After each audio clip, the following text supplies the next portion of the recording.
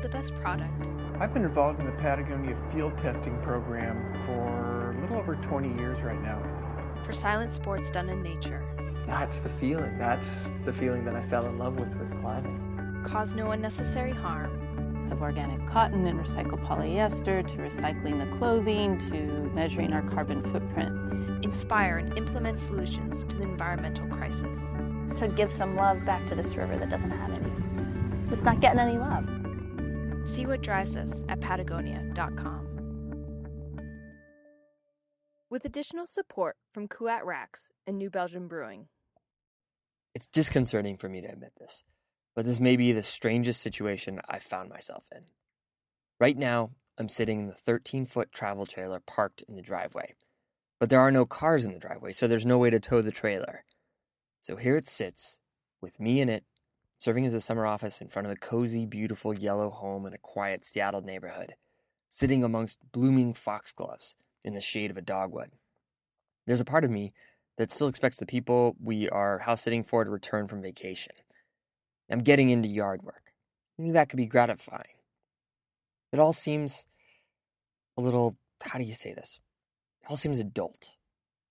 To me, adult has always been a humorless word. If I were to do word association, I would come up with mortgage, health insurance, TiVo, couch, side safety airbags, and hemorrhoids.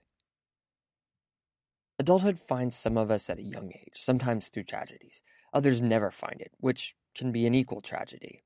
But most of us find it at some point in our middle years, and that number is getting older. Psychologists and professors suggest that young adulthood is prolonged by economic troubles, advanced degrees, or, in my case, the road. Essentially, it's taking us a little bit longer to get older, and I'm not sure if that's a plus or a minus. There is a flip side to the word, though, a positive spin. Adult also means coming of age, like in the sense of fine wines maturing. It's when the hard work, the slow, unseen process bears fruits. It's when intuition becomes grounded in experience. It's when we know what we are put here to do without equivocation.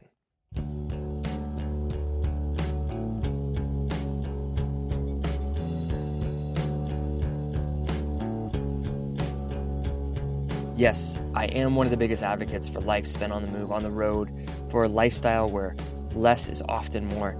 And yes, I am currently stuck without wheels in a quiet corner of Seattle leading a very adult lifestyle. But for the time being, I'm totally cool with it. And you know why? Because there's a story behind it. Adulthood is a far-off place. You're going to need a trusty vehicle. I'm Fitz Cahall, and you're listening to the Dirtbag Diaries.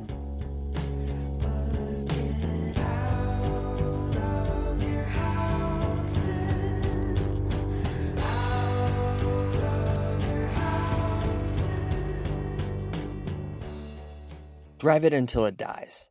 That was the logic. My family and friends acted as if I was on a run of Vegas roulette, where I only bet on black. Are you sure you want to drive there? I did. Is that wise? Well, it's better than credit card debt or doing nothing at all. I would point my truck in some direction and drive for days. I drove for work. I drove for fun. I drove because I lived in my truck. There were friends to meet, stories to tell, back roads to explore. Mile after mile, I kept getting lucky. Talking with old friends, they'd always ask about the truck's well-being, like it was an aging dog.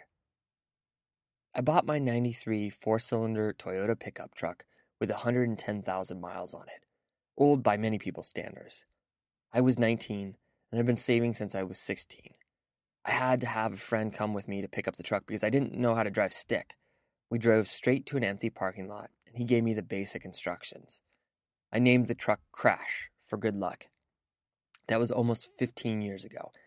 I've had my truck longer than I've known Becca, longer than I've known my best friend. There have been rough patches. Just after college, I went a whole month without the starter.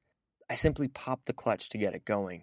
I drew the line when my 80-year-old grandfather, with 2 artificial hips, insisted on helping me push the truck up a slight incline to generate momentum. I broke out the credit card for that one.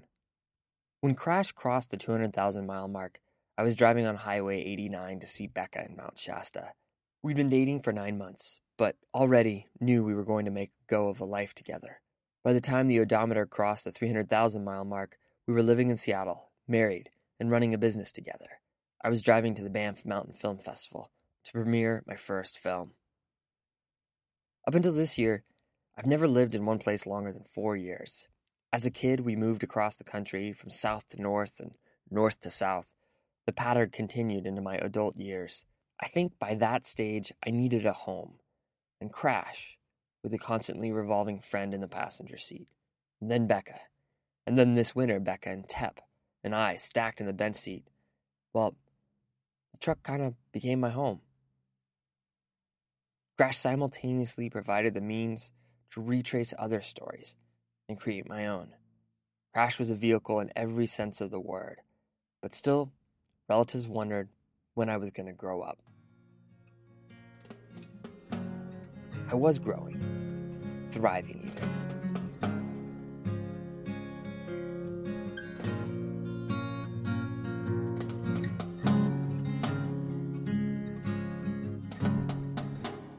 Ansel Adams' greatest accomplishment as a photographer is a singular image known as Moonrise, Hernandez, New Mexico. In 1941, Hernandez was nothing more than a few beleaguered shacks huddled around an adobe church. Cars sped by on US 84 towards Santa Fe. Adams was at the tail end of an epic road trip, maybe his most productive period ever. Yet his personal life was in turmoil. His marriage was on the rocks. He was trading romantic letters with an assistant. So he packed up his young son and best friend to take a road trip that verged on a midlife crisis. They encountered snow in the Four Corners, pushed through the night, and slept in the car. The storm rolled through, leaving snow on the Sangre de Cristos. It was November 1. Adams found himself in Hernandez just before sunset. The white mountains gleamed in last light. The crosses in the tiny church's graveyard still glowed. The church windows were dark, like sunken eye sockets. Adams was typically meticulous about location and setup, but there was no time. He pulled the car to the shoulder. He yelled to his son and friend as they frantically set up the tripod and camera. Normally, he would use an exacting equation for the frame, measure the exposure in each quadrant, plug the numbers into a formula he had created. It was a terribly tricky shot. The white crosses, the lit mountains, dark church. All the years of shooting, of practice, led to this moment, when his honed intuition would have to replace delicate textbook calculations. He remembered the candle value of the full moon, stepped beneath the hood, and completed what would be one of the most iconic photos ever taken. It was, and still is, the embodiment of the American West. That image would define Adams' career. It would take him 30 years to truly figure out how to print it. In 2006, 55 years later, it was Halloween. I drove alone, heading for Hernandez. It was the equivalent of the astrological lineup that Adams had seen so many years ago. I wanted to be there for the occasion, to see what Adams had seen. Then, like magic, the world fell into a facsimile of the moment 55 years earlier. I drove through Four Corners in a churning early-season storm, through Durango, then crossed into New Mexico. I slept next to an oil derrick. In the morning, the sky cleared, and I moved onward, stopping only to write and brew coffee. Hernandez had grown. It still had the same lonely feeling it had had in the photo, but it was more cluttered. US 84 had been moved and widened. Adams would return many years later and say something to the effect of, "You could never make a good photo of this now."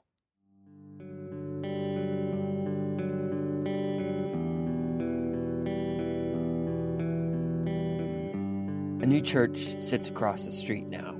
I parked there and got out on foot. A heavy padlock and chain held the old church door shut, but I walked around the side into the cemetery, sat amongst the tall grass and tombstones and waited. The moon rose, the mountains glowed, the dead remained in their graves. It was beautiful. Then it got dark. I bought some roasted chilies from a small store nearby, got in Crash, and kept driving, unsure of exactly where I was heading. I'd come looking for the shadow of Adams' defining moment of his career. I needed to know what it looked like. And at the time I didn't know why. But now, many miles later, I've realized it was for my benefit. It sounds self-aggrandizing, but I will be honest. I look to men like Adams and Muir, and I'm trying to shape my life after the model they laid out for me. If a moment can define an entire career, it would be vital to be able to recognize that moment when it happens. I'd need to know it when I stood poised in the same situation.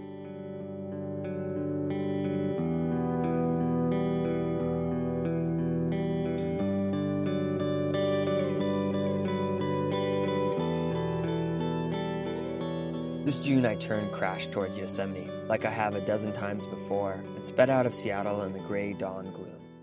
Crash was loaded with haul bags and ropes and snowboard gear just in case I had a little extra time on the way home. Austin rode shotgun. He was headed for his first trip up El Cap. I texted Mikey, "On our way, see you in 15 hours. I had my team, maybe the best I could have assembled to pull this mission off. I was excited the same way I was when I first pointed Crash towards Yosemite 14 years ago. We were headed there for work, but also something more. I've been working on this story for years. It was the first all-disabled ascent of El Cap. It was a climbing story, but it also wasn't. It was a story about passion, about belief, even in the face of stacked odds. The underdog story I've always been wanting to tell. My friends Craig, Jerem, and One-Arm Pete had failed on El Cap before, but what they lacked in limbs, they made up for with heart, laughter, and a joy for life. The outcome of this trip was far from certain. It had been a financial risk to even try to tell this story. Before we left, I told the team, my only request is that we bring the same effort to this project as they do. We need to match the moment. Then, 40 miles north of Portland, a shriek of metal grinding against metal. I knew it was over. I called roadside assistance. The tow truck arrived. I tried to act calm in front of Austin, to seem chipper and positive, even as my home for the last 15 years, even as my youth seemed to slip away. We bounced in the tow truck. I called my brother, who found a shop close to his home. From the office, Becca began calling rental car companies. 2 hours later, the mechanic walked in to tell me that the transmission was dead. More than a $3,000 fix, almost the entire budget for our project, plus a delay of several days. And that's when I knew. It wasn't the day I started a business, or the first 100-hour work week, or even the birth of TEP that signaled the end of my youth. It was that final shudder and shriek of metal that deposited me on the threshold of a new chapter. Crash left me standing on a concrete work floor stained with oil. I was confused, not by where I needed to be or what I needed to be doing, only by the logistics of getting there. I needed to go. And so, without having to think longer than 10 seconds, I let Crash go. I signed over my truck to a junkyard for $200. The odometer read 342,732 miles. I loaded what I could into my brother's car and left the rest to sort out later. Walker handed me the keys, supported me, propped me up, as he always has, and I kept driving. Old night is over, wasted away. These tortoise shells are hollow, and nothing to say. It felt like waking to the first day of fall. You walk outside one day and you know it's no longer summer. A specific date doesn't dictate the shift. It's a not so subtle combination of light, temperature, smell, moisture, and wind direction. I had unequivocally reached adulthood. Those years were in the rearview mirror. There was no point in wishing them back. Yosemite was calling, just like it had been for the last 15 years. The Gimp monkeys were waiting. So I kept going with the same dogged persistence of Crash, with the same singularity and directive of an accelerator pressed to the floor. Austin and I drove through the night. I took the final leg. We considered stopping just before the park's entrance, but kept going. We slid into the valley before dawn, before tour buses filled the roads. 5 days later, when the Gimp monkeys belly flopped onto the summit of El Cap, exhausted but full of smiles, I knew I'd matched their energy. I'd given my home to tell that story. I don't know if it will be one of the defining moments of my career, but it felt that way.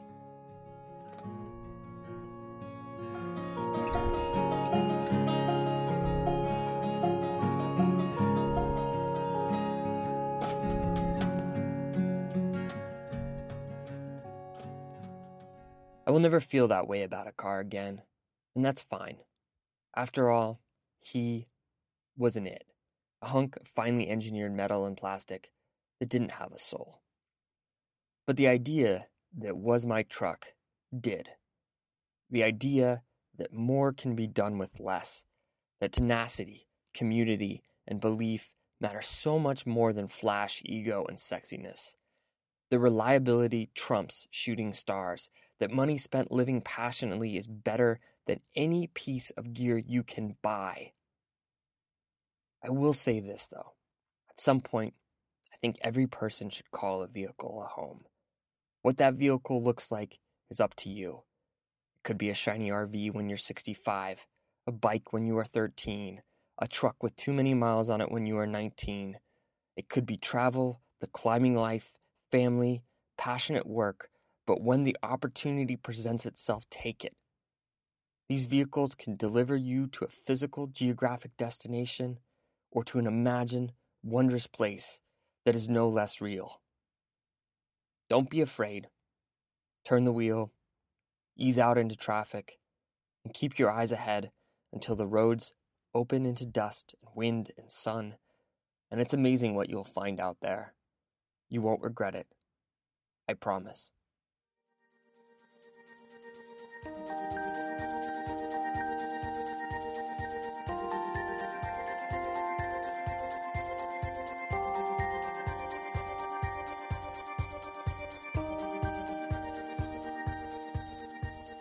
September is my favorite month, and it's only just begun. But I'm already thinking of colder days, darker nights, more terrifying tales. Yes, Tales of Terror, our annual Scary Stories episode, is lurking out there. So if you have a frightening tale to tell, write it up and send it to dirtbagdiaries@earthlink.net by October 8th. If your story is selected, you'll win a Dirtbag Diaries sweatshirt. Once again, send your stories to dirtbagdiaries@earthlink.net. Music today by Clark O'Weemworm, Owie Hops, Sound of 73, and Home Video. You can download the tracks for free at our website, dirtbagdiaries.com. Support for the show comes from the good people at Patagonia. They are keeping their election mantra simple this year by voting for the environment.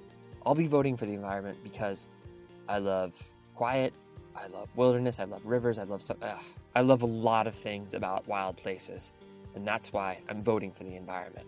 What about you? Let Patagonia know at patagonia.com. Support for the show also comes from Kuat Racks, designers of bike racks with superior function and style for when you hit the road for that late summer ride. You can see their full lineup at kuatracks.com. As always, New Belgium encourages you to follow your folly. I'm Fitz Cahall, and you've been listening to the Dirtbag Diaries. Smells so good.